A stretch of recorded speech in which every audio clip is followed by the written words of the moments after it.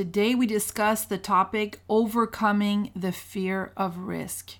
Now, for those of you in business, you understand risk if you're successful. And for those of you that have been struggling in your business, this might be the key component that you really need to understand.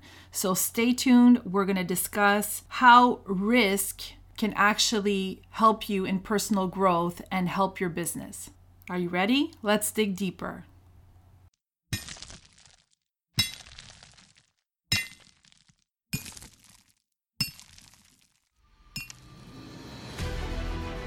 Welcome to the Thriving on Purpose podcast, hosted by certified coaches Elizabeth and Sebastian Richard. Elizabeth is a Christian life and leadership coach, branding consultant, and busy mompreneur. Sebastian is a Christian speaker, Bible teacher, author, and leadership expert. Together, they help today's committed believers to dig deeper in their knowledge and walk with God in order for them to grow and climb higher in life and leadership. If you want to dig even deeper, make sure to visit thrivingonpurpose.com for more free resources and content.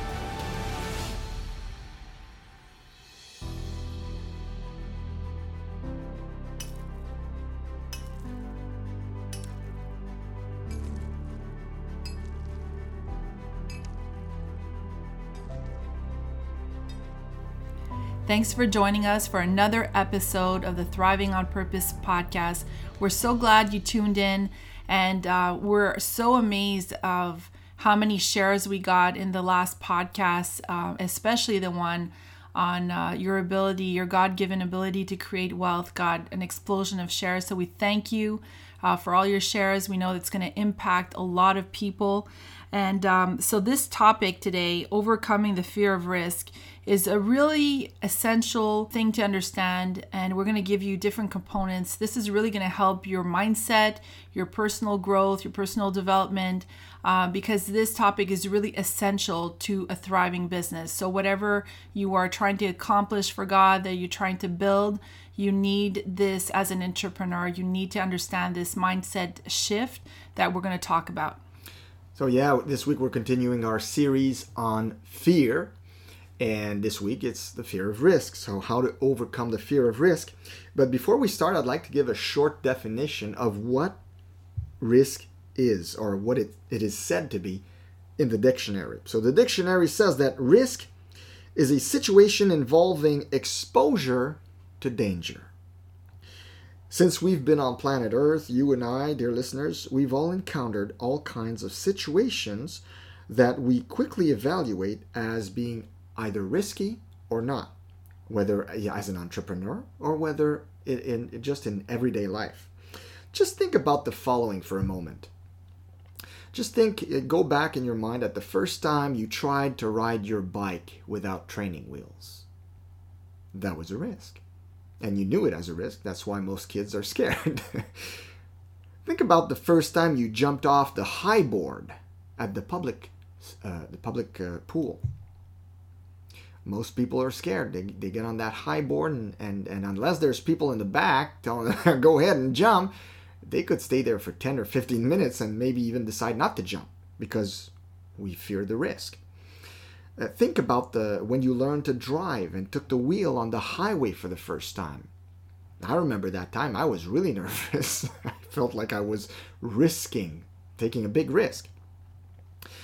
Think also, look back on when you fell in love the first time and you went out on a limb to tell the person that you loved them.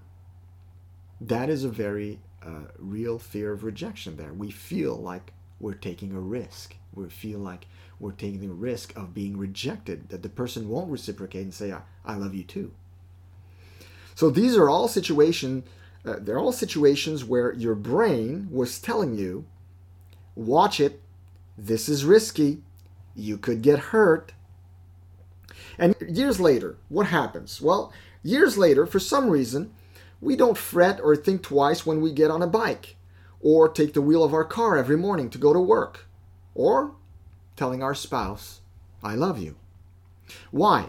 Because we have grown accustomed to taking those risks. We've done it over and over again, and they're no big deal after a while. So we have in essence, overcome the fear of risk, although it is still technically a risk.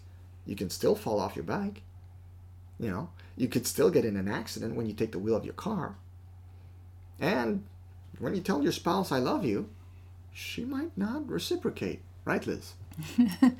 Yes, or in many cases, a lot of people are very scared to get in a new relationship because they've been burned by other relationships. And so they see that as a huge risk of getting hurt and decide to not pursue a relationship because their fear is stronger than their will to love again. Yeah. And now I'd like to talk about real risk versus perceived risk. There are definitely things that can harm you in a real way, like jumping off a building or driving your car in rush hour at breakneck speeds, or maybe jumping in the bear enclosure at your local zoo. Those are real risks. They could definitely end in you getting badly injured or dead. So it's a real risk. However, there are also perceived risks. And as believers and entrepreneurs, we rarely encounter life or death situations. I don't know anybody who's going to go on top of a building and try to jump unless they're trying to commit suicide. We rarely encounter a bear, and so we don't have those life and death situations most days. So we rarely have to deal with real risk. Let's be honest. What our minds perceive as risk are oftentimes just things that move us out of our comfort zones. Right. For example, making the tough phone calls to potential customers. We see this as a risk. We're afraid. We're like, I don't want to do it. But it's not a risk. There's nothing dangerous about it. And, what's the worst that could happen? They might think you're an idiot. So what? Move on, right? Doing a YouTube video for your business. That's another thing we can, in our minds, amplify and perceive as a risk. So we get afraid. I'm not going to do that. What are they going to think? What's my friends going to say when they see it? Or whatever we might amplify in our minds and see that as a risk. Or investing in a costly training to better yourself. Like if you see that there's a training out there that really at face value, you've heard tons of good about it. You know that it's going to help you. It is costly, but you do have the money, but you're not willing to risk the investment. You're scared to put the money on it for some reason. You're afraid of put that cash on it just in case it doesn't bring you the desired results. There's also other types of risks, such as joining a group of friends in a smart investment venture. Sometimes entrepreneur friends of yours will come to you and say, hey, there's a great investment that we've been doing that's been really bearing fruit, and we'd like you to be in on it. And here's what they show you the books. They show you that they did indeed succeed at it, that it worked. It's a risk because it's an investment, and there's some risk associated with it. They have the proof that it works, so it's a sound investment. It's a good one. But then we're still afraid somehow, you're still not willing to put that amount of money down, and you're like, what if it doesn't work? I'm scared. So that's the fear of risk that is probably that falls in the category of perceived risk and not real risk. Which is basically, we see that in many spheres of our life, is that you don't have a guaranteed result. So there's many times in your life you take risks and you don't have a guaranteed result, but sometimes the love of whatever it is you're pursuing, or the belief in it is so strong, you're willing to outweigh the risk. You're willing to say, you know what, I believe it's worth the risk. And other things you're going to say, no, that's kind of scary and I'm not sure, and I don't know if I want to lose an amount of money, or I don't know if I want to invest a certain amount of time to not have this guarantee. For example, when I began dating Elizabeth, I had been burned badly by a previous relationship, and I was scared. I was on the brakes. And yet she was a real prize. And yet I had that fear of risk, of getting hurt again.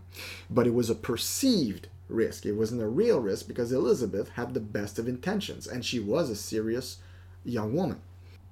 So if we take our template parable, which is the parable of the talents, the wicked and lazy servant in the parable was deathly afraid of risk. And we're going to explore that later, but at face value, and if you take it, the one in Matthew, the account in Matthew and the account in Luke, he's afraid of getting up, going to invest the bag of money, the bag of the talents, the bag of gold, and he fears losing money. And he fears upsetting the master. So what does he do? He goes and buries it in the ground. So the fear of risk, it's a perceived risk, makes him do a foolish thing, or brings him to basically inaction, because burying the talent is basically making it fruitless, and it's basically equated with inaction. In the same way, oftentimes when we don't take action, when we don't face the risk or the perceived risk in most cases, we are inactive. We don't take action. So how do we overcome the fear of risk then? So how do we do that, Liz? So I want to share with you the 5-second rule. So Mel Robbins, in her excellent book, The 5-Second Rule, explains the thought process that happens in our brain when faced with a new situation or a situation that we may conclude is risky. What is the 5-second rule, you ask? Well, basically, the 5-second rule is simple. If you have an instinct to act on a goal, you must physically move within 5 seconds or your brain will kill it. So that's the definition of the 5-second rule. So if you have an instinct to act on a goal, you must physically move within 5 seconds or your brain will kill it. Why is that? Well, our brains are there to serve us, but sometimes they really play against us, especially in your entrepreneurial journey. You see, when it's a real risk, jumping off a high cliff or engaging in a dangerous, engaging in a physically dangerous activity, your brain will basically serve you by saying, this is risky, don't do it. And then you're going to back off from doing it and therefore protect yourself. You'll be protected from doing something that could have harmed you. Right. But so it's good for real risk. Your brain serves you in that situation. But how many times a day do you encounter real risks? Mm-hmm. I mean, we live most of us, we don't live in a dangerous setting where our lives are in danger every day. So we don't need our brain to do this on our behalf. So when we encounter perceived risk, guess what? Your brain doesn't know the difference between real risk and perceived risk. So your brain will see it just as dangerous to jump off in the enclosure of a bear in a zoo. It'll see that as dangerous, but it'll also make no difference if you start having reservations about doing or filming that YouTube video that you've been wanting to do. So your brain will back you out of it by giving you excuses, acting as a protector of, hey, this is dangerous, don't do it, you're going to get hurt, this is risky. And that's just what God equipped us with in our minds to protect us from real risk. But when it comes to perceived risk, it really doesn't serve us.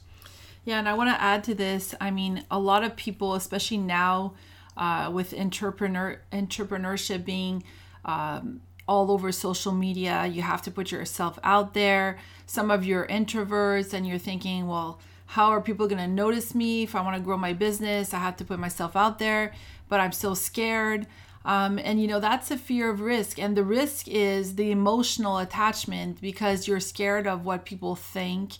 You're scared of, comments, people commenting things on your videos. Like you've built all these fears around that in reality, it's a perceived fear, a perceived risk that you're going to get hurt in some way. Mm-hmm. And so, a lot of people struggle with this. And that's why I want you to really understand what he's explaining, that, in reality, yes, there's always a risk to many things we do in life to get hurt emotionally.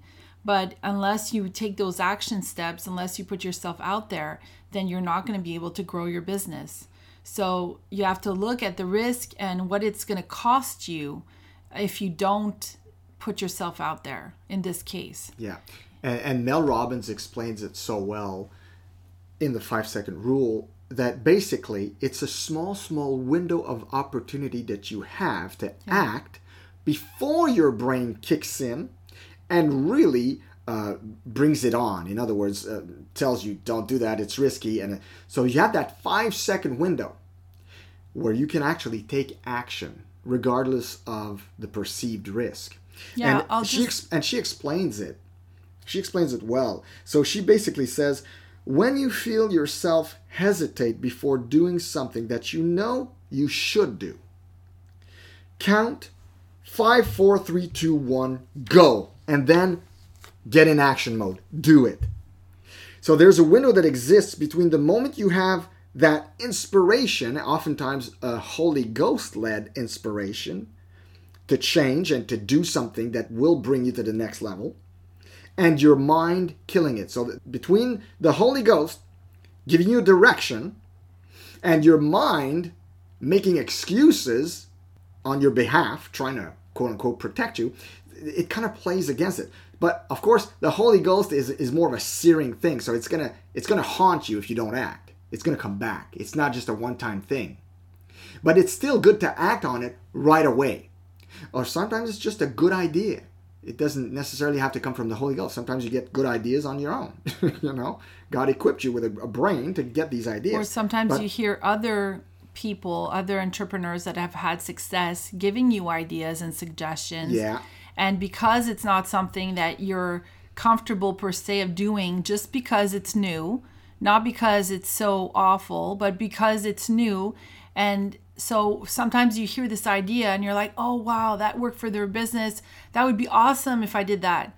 And then you get excited and then you stop yourself. And then you say, oh, but that would mean I'd have to do this and this and this. And then what would happen? And then you get all these excuses and then you see all these negative feelings, negative thoughts. And then you say, oh, finally, I guess I won't do that. Screw it. I'm not doing it. Yeah. And then you don't grow. Yeah, exactly. So when you go 5, 4, 3, 2, 1, go, and you do the thing, not overthinking it, just like doing it. I got a great idea. Start working on it. Write it down. Expand on it. Do the thing. Then chances are you're going to really get it done. But if you wait, if you let the 5 seconds pass, then you're self-sabotaging yourself. Into what? Into inaction. So if you don't take action on your instinct or your inspiration or your idea to do it fast, you're going to stay stagnant. You will not change.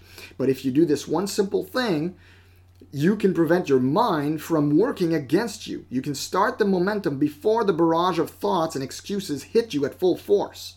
Okay? So that's what we're telling you right now. So 5 seconds is all it takes to make it or break it. And that's why, her book was such a revolution. It's not because her concept was new, because She got that from NLP. She got that from studying, scientists and what they say about the brain. Exactly. It's just that she put it out there, and she was such a good spokesperson about encouraging people to do it, that when people actually said, you know what, I'm going to do this, it like almost became a movement. And so many people started doing it and sharing their stories of how that ripple effect changed from one simple action step, how their lives are different because they applied this rule. Absolutely. And it really does work. When you feel the fear of risk, just do it. I mean, action is a magic word, and the 5-second rule really serves us well in taking action. So now let's go back to the parable of the talents that is our template for this teaching series on fear. In the parable of the talents, as we know, there's a version in Luke and there's a version in Matthew. But in the version recorded in the Gospel of Luke, which is found in chapter 19, verses 11 to 27, the servants of the master are given a very clear instruction by their master before he leaves to his journey. It says in verse 13 in the New International Version, it says, so he called 10 of his servants and gave them 10 minas. See, they're called minas in the parable of the talents. They're called minas in Luke, which is also a sum of money. And he says, put this money to work, he said, until I come back.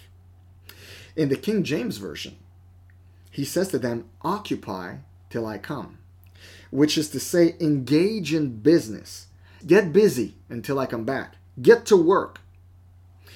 So he gave them a specific instruction in order for them to bear fruit for him using the finances he left behind for them to manage.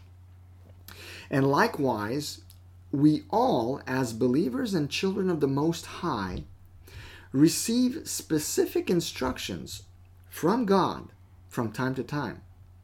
And these instructions are from our Father and King, and they have the purpose of us bearing fruit and establishing His kingdom. So these ideas, when they come, these God-given instructions for our lives, should be acted upon. Okay? They shouldn't, obeying the Master, obeying God, should never be seen as a risk. So whatever God asks of us, we should do, even if we feel that it's a risk. Can it be scary what He asks us? Sometimes. Will it take you out of your comfort zone? Probably. Is it optional? Absolutely not. You've probably heard the saying somewhere, God doesn't call the equipped, He equips the called. Or maybe you've heard, where God leads, He provides. In other words, when God asks us to do something, He rarely shows us the end result. He rarely shows us ahead of time what this will do for us. We can have a glimpse of it. That's why it's called faith. So He asks us to do a thing. We know it's a good idea, but we don't have a guarantee it's going to work. We think it's going to work. Like when it comes from the Holy Ghost, you're like, well, I should do this because I feel it's God stirring me in that direction. But the fear oftentimes is, what if? The fear of risk. What if I'm self-deluded? What if I didn't really hear God? What if I spend this money and I lose it all? Or what if I start this business and it doesn't work? Or what if? All the risks that come up, the perceived risks that come up in our minds. The Bible tells us that he who is in you is stronger than he who is in the world. This is so important for believers to understand. The Bible also tells us that we can do all things through Christ who strengthens us. So see, these are risk enablers. When you understand who's living within you, you understand that your resources, your resources inside of you are what? They're limitless, right? When you understand that the God of the universe is within you and He's guiding you in a direction, and you're really conscious that, hey, He's living within me. This power, this incredible power, this God of the universe is within me, and He's asking me something, we should be very bold if we really realize who we are and who's living within us. I think that's very powerful what you just said, and you don't become bold and powerful in your faith and in your walk with God if you don't take risks. So you have to walk by faith.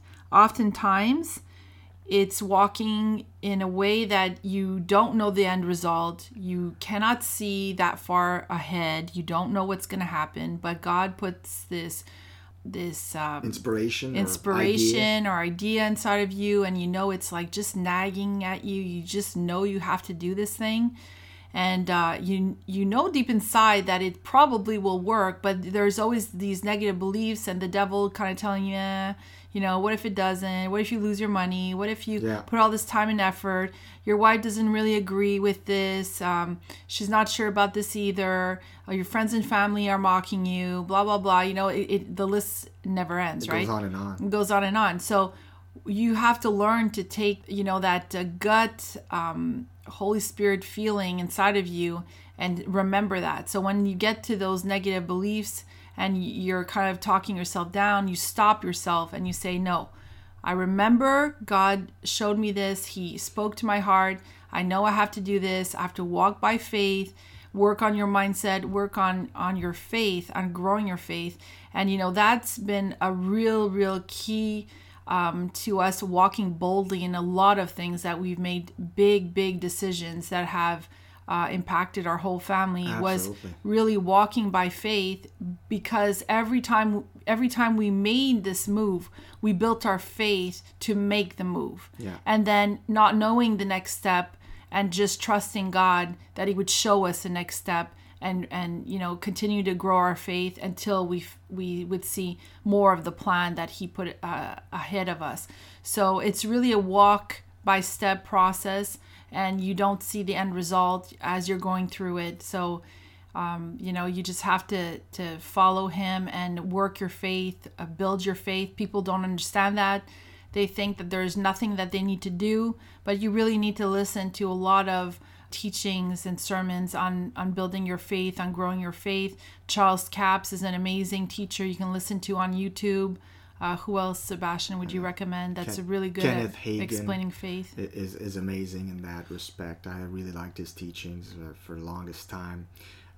Charles Capps, you mentioned, very, very good as well. Another old one is John G. Lake, who has tremendous teachings on faith. Smith Wigglesworth. His book These is very men good. were men of faith. They had a spiritual gift of faith, which enabled them to do things which were very bold for God.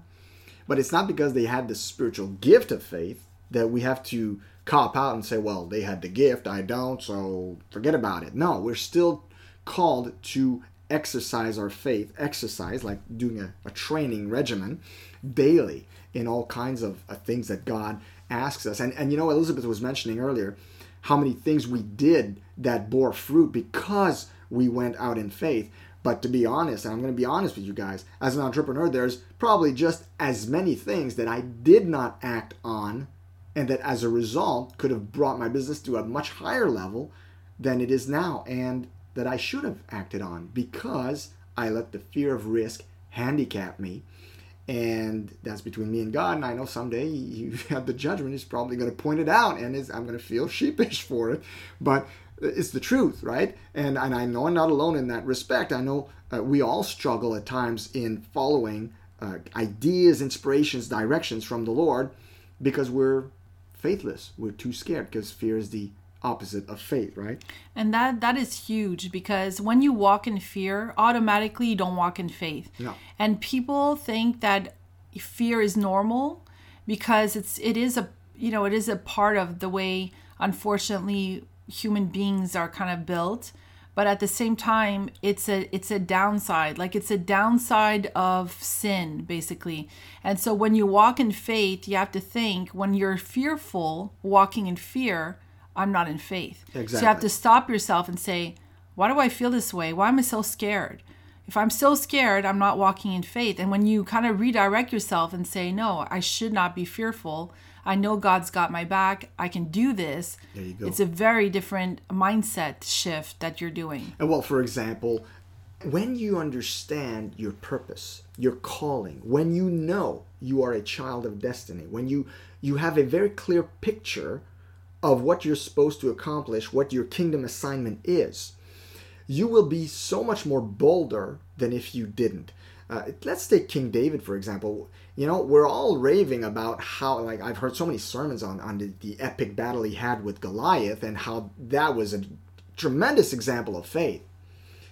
But don't forget, King David had been told by the prophet before that he was going to be crowned king. And that was a word from God. That was a prophecy from God through his prophet to tell David, I've got your back. You're going to become king. So he knew, I'm facing that giant, but I can't die because guess what? God promised me I'm going to be king, and I'm not king yet. I've got this with God. I mean, this is it. But when you understand that you didn't accomplish your assignment yet, it hasn't been done yet, and yet God made it very clear what your assignment was, well, you should be bold in order to get there, to get to the assignment. So any obstacle in front of you should be seen as something that you can overcome. Why? Because I didn't get to complete the assignment that God told me I was put on earth to do yet. Exactly. So we forget that little detail, which is so important. That emboldened David so much because he knew, like, I'm not going to die today.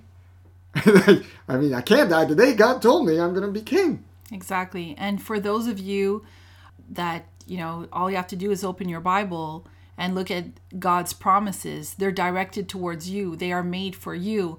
And that's where you need to be. That's when I say you need to strengthen your faith. You need to reread God's promises regularly so that you know your worth, so that you believe in his promises, and you focus on that and not on your circumstances around you that look negative. Because if you don't do that, if you don't walk by faith saying, Lord, and praying to God and say, Lord, I know you have something better for me, show me the plan, and you're just like wallowing in your pity and just woe is me, looking at your circumstances and throwing a pity party, how do you want God to work with that? It's very difficult for him to show you a plan because your mind is not in the right place. Yeah, and the Bible tells us over and over again, everything that we've been given. In other words, you have it already. But when we're in fear, when we're in doubt, we're just not holding on to it and working with that with assurance that, yeah, God said it, I've got it, I got to move forward now and do it. The God who is in you emboldens and empowers you to do what your mind perceives as a risk. As kingdom citizens, we must come to see risk as an illusion. The very real hallucination around risk-taking most people operate from is that there is a lack of resources within them. But when you understand that the God of the universe lives within you, there is no lack of resources within you. So that's why the Bible says we can do all things through Christ who strengthens us. So the illusion or lie is that we think ourselves incomplete for the task. And yet God has made us complete. Very important. Okay, so now let's talk about the parable of the talents. So the servant in the parable is scared of many things, but they are all the wrong things. And in Luke, we get an extra layer to the story that is missing from the gospel, the story as said in the Gospel of Matthew. We get a clearer picture in Luke of what scares him. And here it is. It's in verses 14 and 15. But his subjects, so speaking of the master, the master who was supposed to go to that foreign land and be made king, but his subjects hated him. And they sent a delegation after him to say, they basically say to the servants who were left behind, we don't want this man to be our king. He was made king, however, and returned home.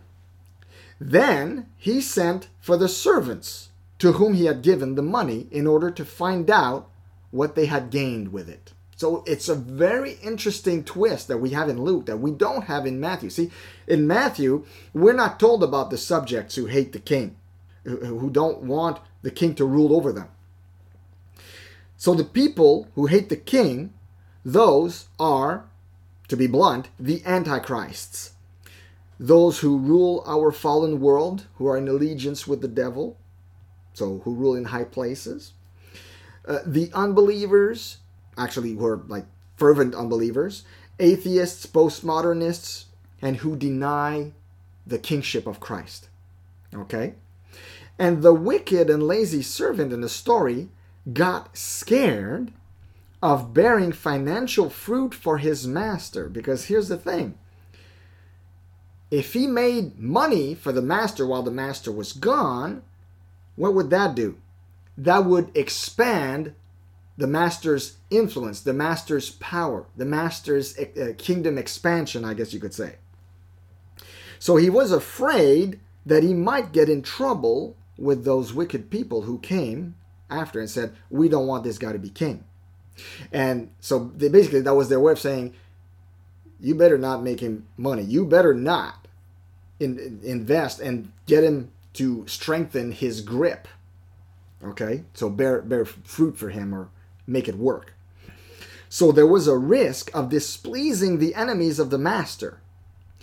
By taking a stand and using the money to make the master's possessions increase, it would expand his kingdom and influence. And his enemies resented that, and they made it quite clear. So, by obeying their master's command and engaging in business until he came back, those who were good servants, those who did that, there was a risk. And it was no small risk. It's almost, basically, you could almost see it in the story intertwined. That there's a risk, like a threat. They're like threatened, so they're scared. But the servants who are faithful did it anyway. So in the end, those who feared God rather than men were told by the master when he was crowned and came back as king, they were told, "Well done, my good servant. Because you have been trustworthy in a very small matter, take charge now of 10 cities." So he gave them rulership over his kingdom now. So this is a very, very interesting twist that we have in Luke that we don't have in Matthew. But the one who said that he feared the master, but in reality he didn't, the wicked servant, the lazy and wicked servant, he said that he was afraid of the master because the master sows where he reaps where he doesn't sow and all that. So that was his excuse. So you get that in Luke. You don't get that in Matthew as clearly. So when the master came back, the master said, "I will judge you by your own words, you wicked servant. You knew, did you, that I am a hard man, taking out what I did not put in and reaping what I did not sow?" If that's true, basically, Jesus is saying, if that's true, why then didn't you put my money on deposit so that when I came back, I could have collected it with interest? Then he said to those standing by, "Take his mina away from him and give it to the one who has 10 minas. "Sir," they said, "he already has 10. In other words, they're telling him, like, why are you giving him more? He already has 10. He's the richest among your servants. And he replied, "I tell you that to everyone who has, more will be given. But as for the one who has nothing, even what they have will be taken away. But those enemies of mine," this is very interesting now, because in the parable, I'm reminding you guys, this is a parable, okay? But these are words of the king. This is Jesus speaking in the parable. "But those enemies of mine who did not want me to be king over them, bring them here and kill them in front of me." Now this probably in the scriptures is probably one of the harshest sayings of Jesus. I mean, this is not, "Oh, the sweet, loving and kind Jesus, hippie looking with long hair who sits with kids." And the pictures we get sometimes in religious, when you go in religious bookstores, they might have pictures of Jesus sitting with kids and all lovey-dovey. And this is the master taking possession of his kingdom, coming back and asking for us to give an account. This is a big deal. And those enemies who did not want him to be king are going to get the harsh treatment that's coming to them. So I thought this was so interesting in the parable of the talents or the minas found in Luke, which has an extra dimension. So the servant is basically scared, if I obey my master, I'm going to get in trouble with the world.